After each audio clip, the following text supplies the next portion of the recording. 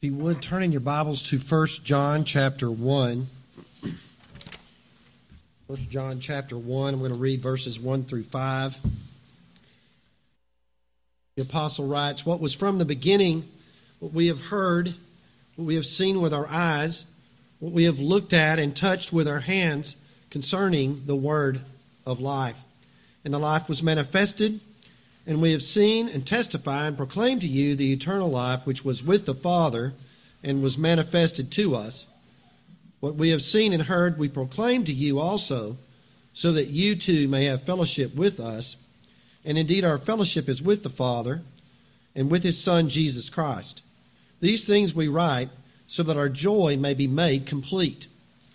This is the message we have heard from Him, and we announce to you that God is light, and in Him there is no darkness at all." I'm wondering, I want to read one more passage, but I'm looking at our time. Maybe I'll just not read that second passage. Okay?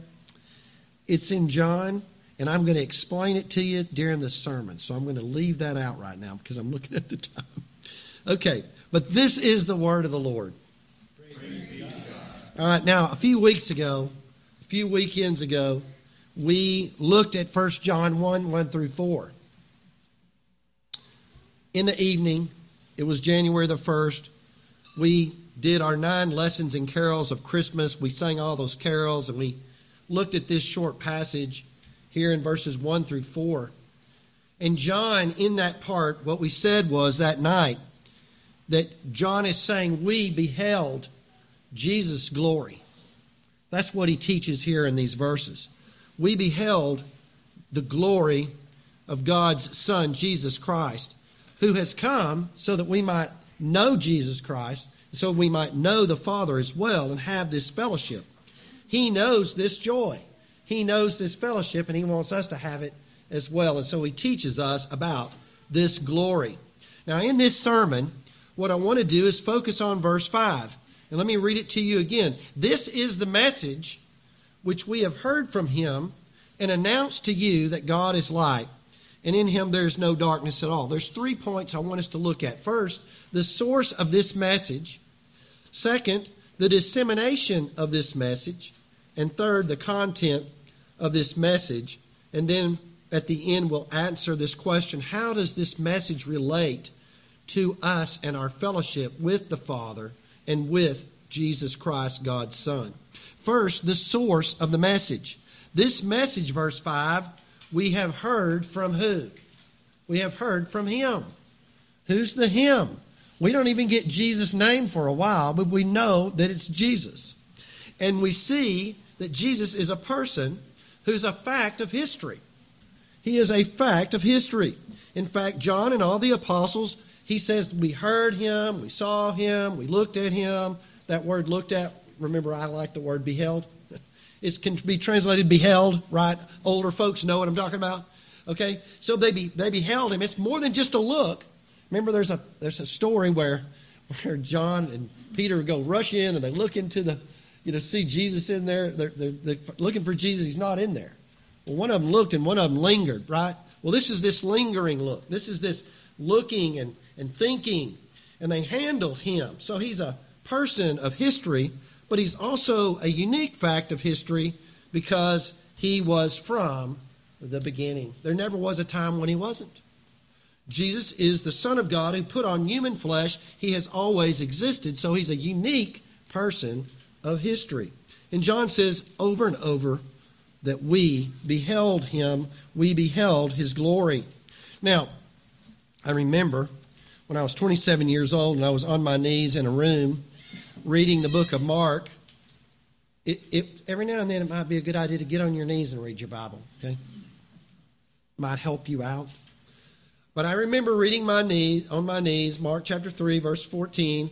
Jesus appoints the 12 disciples, and Mark tells us so that they would be with Him, so that they could go out and preach for Him. So that they could be with Him, and so that they could go out and preach for Him. Well, now John is here finding himself writing and preaching. But before he can write and before he can preach, he had to be with Jesus. How important is that?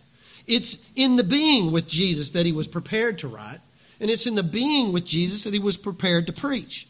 Constantly in Jesus' presence from the very beginning of his ministry. And it's very important that they saw all of these things and they were with Jesus. And Jesus all the time, this is what he taught them. I'm just going to pull one verse out. This is what he was telling them the whole time. It's going to happen that I'm going to go to Jerusalem. I'm going to suffer many things from the elders, from the chief priests, from the scribes. I'm going to be killed and raised on the third day, and they just never got it. In fact, one day Peter rebuked him for saying that. But Jesus said this over and over. Well, then Jesus is raised from the dead, and Luke 24 tells us that Jesus opened their minds to understand that the law and the prophets and the Psalms were all about him. Now, all of a sudden, they have this resurrected Christ with pierced hands and pierced feet and a pierced side, and they have that message right in front of them. And Jesus opens their minds to understand that truth. He's already told them that over and over. It's nothing new. It was always the same. He's just reiterating what he had always said. Only now they have Jesus right in front of them. But again, he's in front of them and he's with them. He's with them. For 40 more days, he's with them. And if you and I, if we're going to be the servants, if we're going to be the ministers in our families, if we're going to be ministers to our friends and ministers to one another in this congregation, we're going to have to be with Jesus. No multitasking. No doing 8 things at once, folks. You're going to have to be with Jesus. You're going to have to sit, Luke 10, 38 through 40. You're going to have to sit with Jesus like Mary. Listen to his words. Go and pray to him. You are, as some would say, you're going to have to look after yourselves and then look after others second. This is you and I doing private prayer and devotions, but more than that, it's corporate prayers and it's corporate being together under the Word. We cannot imagine, we could maybe preach a sermon on this, but we cannot imagine how important what we're doing right now is. Even if you're trying to stay awake as best you can. What we are doing right now is very important. There's a discipline of the Spirit going on. There's a discipline of the Word going on. This is corporate prayer, corporate preaching. There's the participation in the sacrament. There's you and I living under the eye of the Lord. We are ready to obey God at every moment. When I'm at work, when I'm at play, when I'm sitting there in my chair, relaxing in the lazy boy, right? Being with Jesus in every situation, ready to pray, ready to obey whatever comes your way. The apostle got this message from being with Jesus. You know, if there's anything that Jesus teaches us in his humanity, it's this. He said, I don't live by bread alone. He said, I don't live by conversations with men alone. He says, I live by the Word of God also and conversations with my Father. That's how he lives in his humanity. Now, if Jesus in his perfect humanity needs God's Word and he needs conversations with God himself, then how much more do we need the Word of God and conversations with God in prayer? Now, what are we going to do if we get this message from being with Jesus? What are we going to do with it? Well, we have to announce it. And that's where we get the second point, the dissemination of the message. Verse 5, and this is the message we have heard from him and announced to you. So he's been with Jesus. He's been beholding Jesus, touching Jesus, John, we could say leaning against Jesus' bosom. He's been with him, and now what's he going to do? Well, he's going to go and proclaim it. He declares it. He knows this joy. He knows this fellowship, and so he wants others to have it. And if you and I have this fellowship with Jesus, if you and I have this joy, then I wrote this down. Holy anxiety. Oh, man, no, anxiety. No, you're not supposed to have anxiety. Yeah, you can have holy anxiety, friends. You can have holy anxiety for the things of God to get this across to others. I was with a mother the other day, and she was anxious for her children to know Jesus. Anxious for her children to grow up knowing Jesus Christ. We know that life is short. I said this 2 times in the past month. And eternity is long. What are those lines from? A funeral. We know that life is short and eternity is long. And this creates in us this anxiety to share the gospel. The Apostle Paul says, I'm a debtor both to the Greeks and to the barbarians, both to the wise and to the unwise. So as much as is in me, I am ready to preach the gospel to you that are at Rome also. For he says in 2 Corinthians 5:14, the love of God constrains us to do this. Woe is me if I preach not the gospel. One of the things that if you're studying really hard and you get to John chapter 6, and John chapter 6 is the bread of life discourse. And if you study all the Gospels, you'll find out that right before he does this, he's told that John the Baptist dies. And he's gathering up, his brood of disciples. He's going to take them over and he's going to give them some rest and time for reflection. And he begins to notice all the people. And as he notices all the people, he sees all of these crowds and his heart goes out to them because they're sheep without a shepherd. And so full of compassion, what does he do? He forgoes the rest, he forgoes the reflection, and he pours out another message, John chapter 6. So he must get this out. There's this holy anxiety to get the message out. Well, third, and here's the main content of the sermon. The content of this message is verse 5. And this is the message that we have heard from him, and we announce to you that God is light, and in him there's no darkness at all. What kind of statement is that? Now, I'm going to promise you, and I'm not going to say they're wrong, but I'm going to promise you if you go read a sermon on that verse, it'll be about the holiness of God. I'm not going to preach that. Let me tell you what I think this is. This is John's grand statement of what Jesus taught him and the other disciples. This is it. This is the thing that he walked away with after being with Jesus 3 years and so many months. God is light, and there's no darkness in him at all. How are we supposed to understand this? John's entire gospel, if you go back to the prologue, John chapter 1, this whole gospel is about this person he's seen and beheld and handled, who was always from the beginning, who was in a face-to-face relationship with God the Father at all times. He's in this fellowship with God.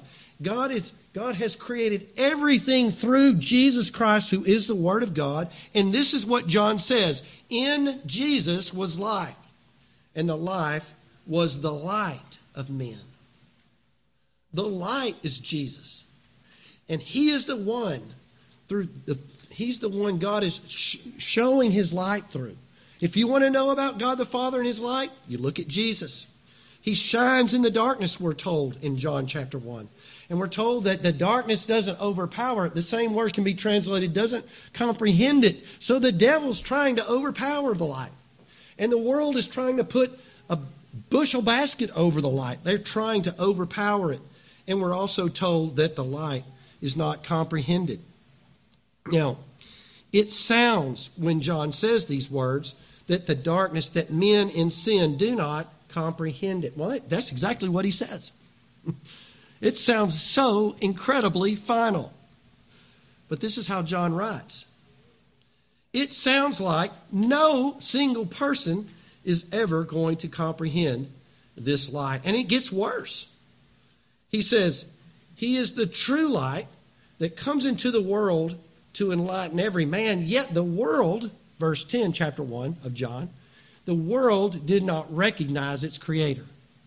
And then it gets even worse. He says that those, his own people, he came to his own people, the Jews, and they did not receive him. So the world doesn't recognize its creator, and the Jews don't recognize the Messiah, and it seems absolutely dismal. And then you read verse 12. Listen to verse 12.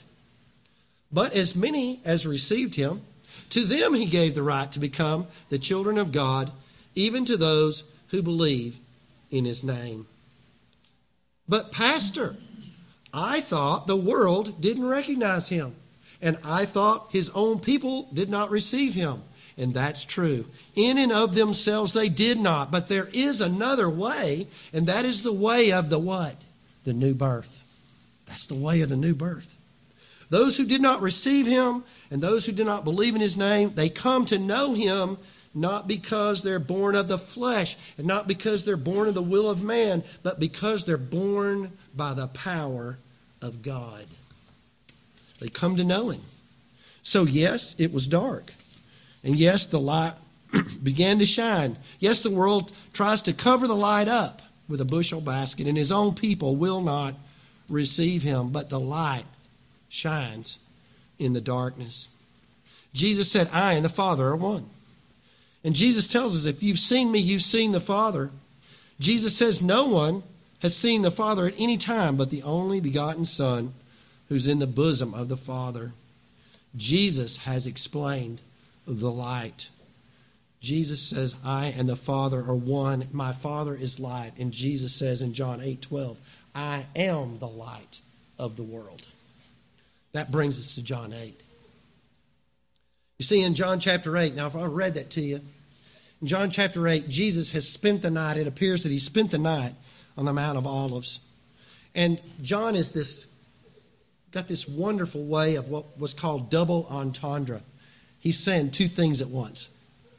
So as Jesus comes down from the mountain, the sun's coming up.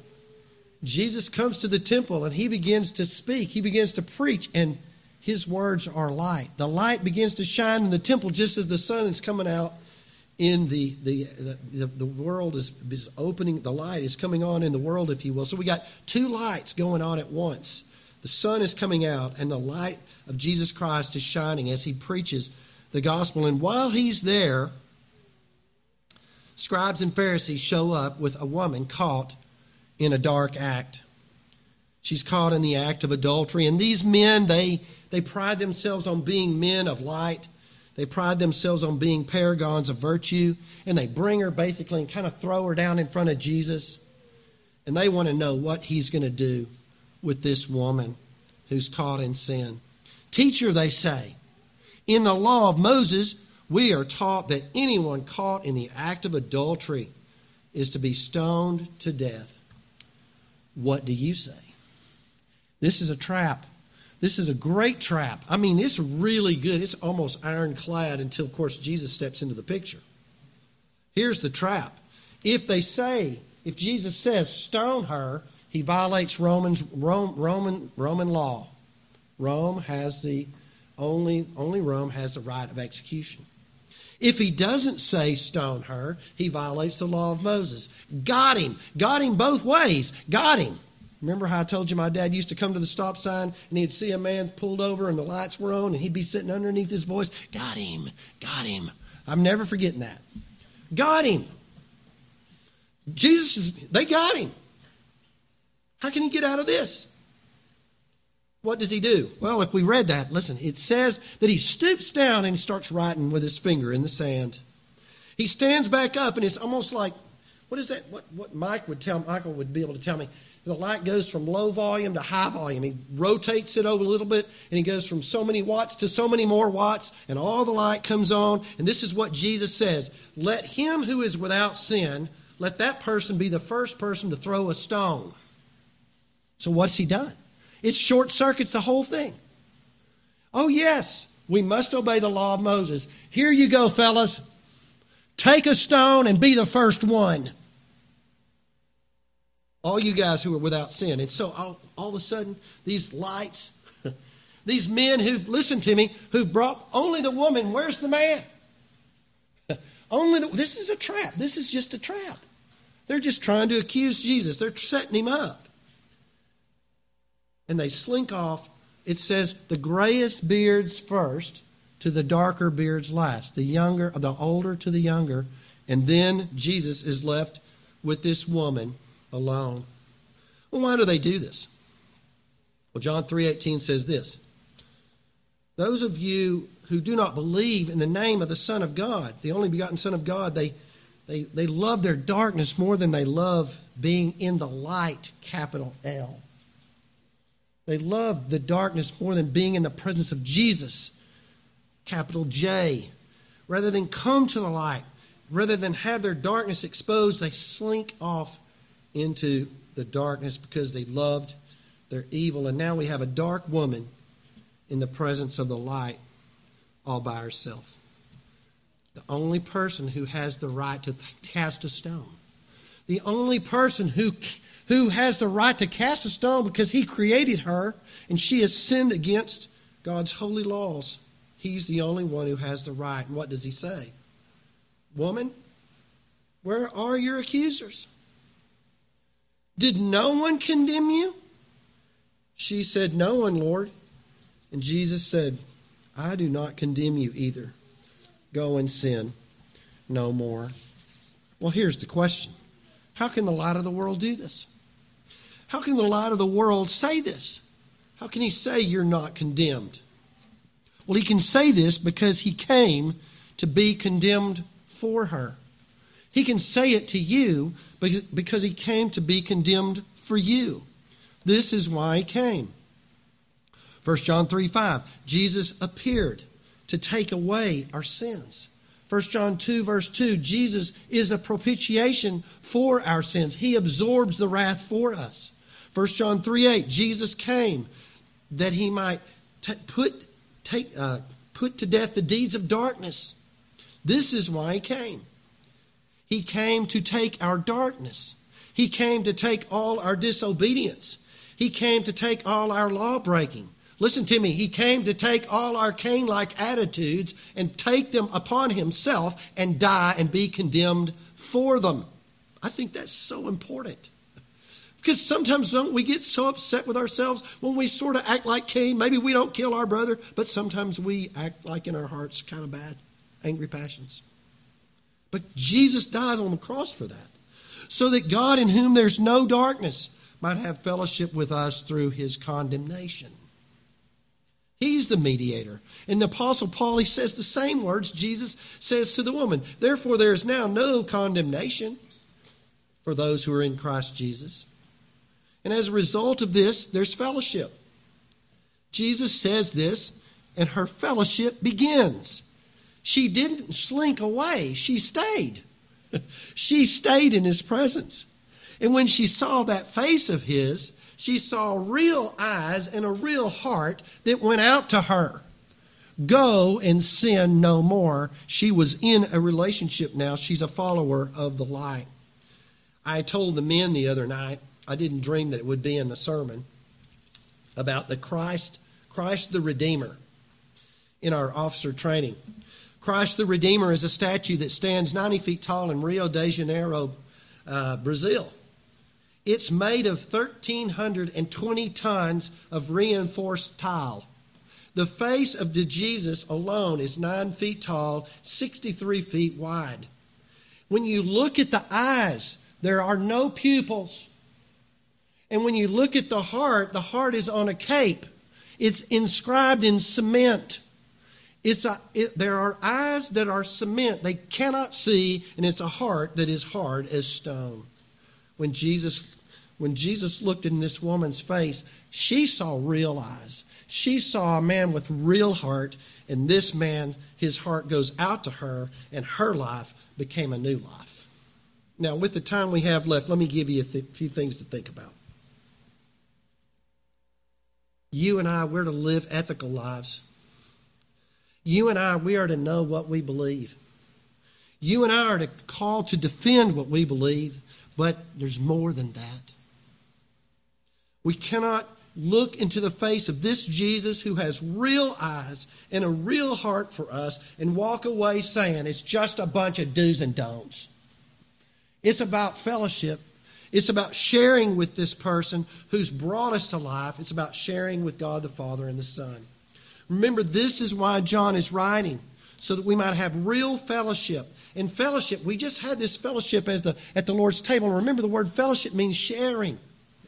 It means sharing and participating together. And the Apostle Peter says it like this, that we have become sharers in the divine nature.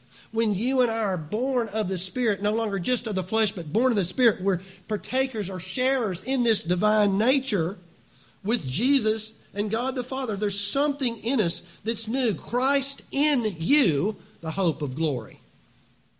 I live, yet not I, but Christ in me, says the apostle. So sharing in this life of God means that you and I begin to have holy anxieties for the things of God.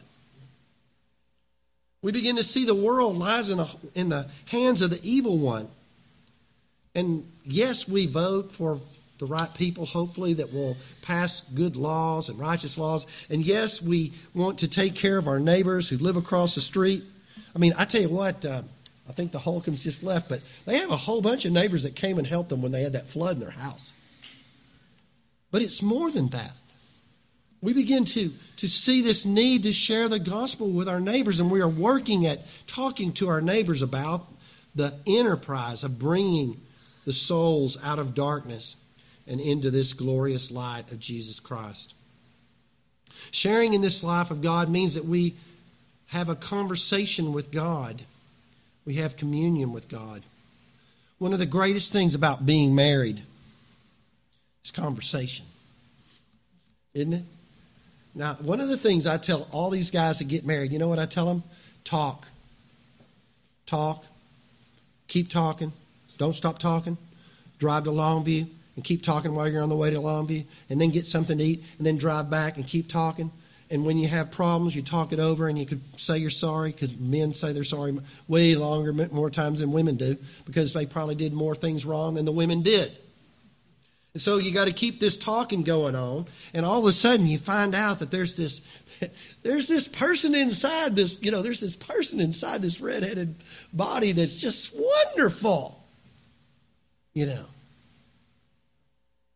We have these men's and women's groups, and we're sitting there, and nobody knows anybody at first. And then all of a sudden you start talking, and all of a sudden you start going, I trust this guy, he's not going to hurt me. And so you start talking, you get more deep into this thing, and relationships get better. And we're going to miss Steve like crazy when he leaves, because he talks to us on Saturday.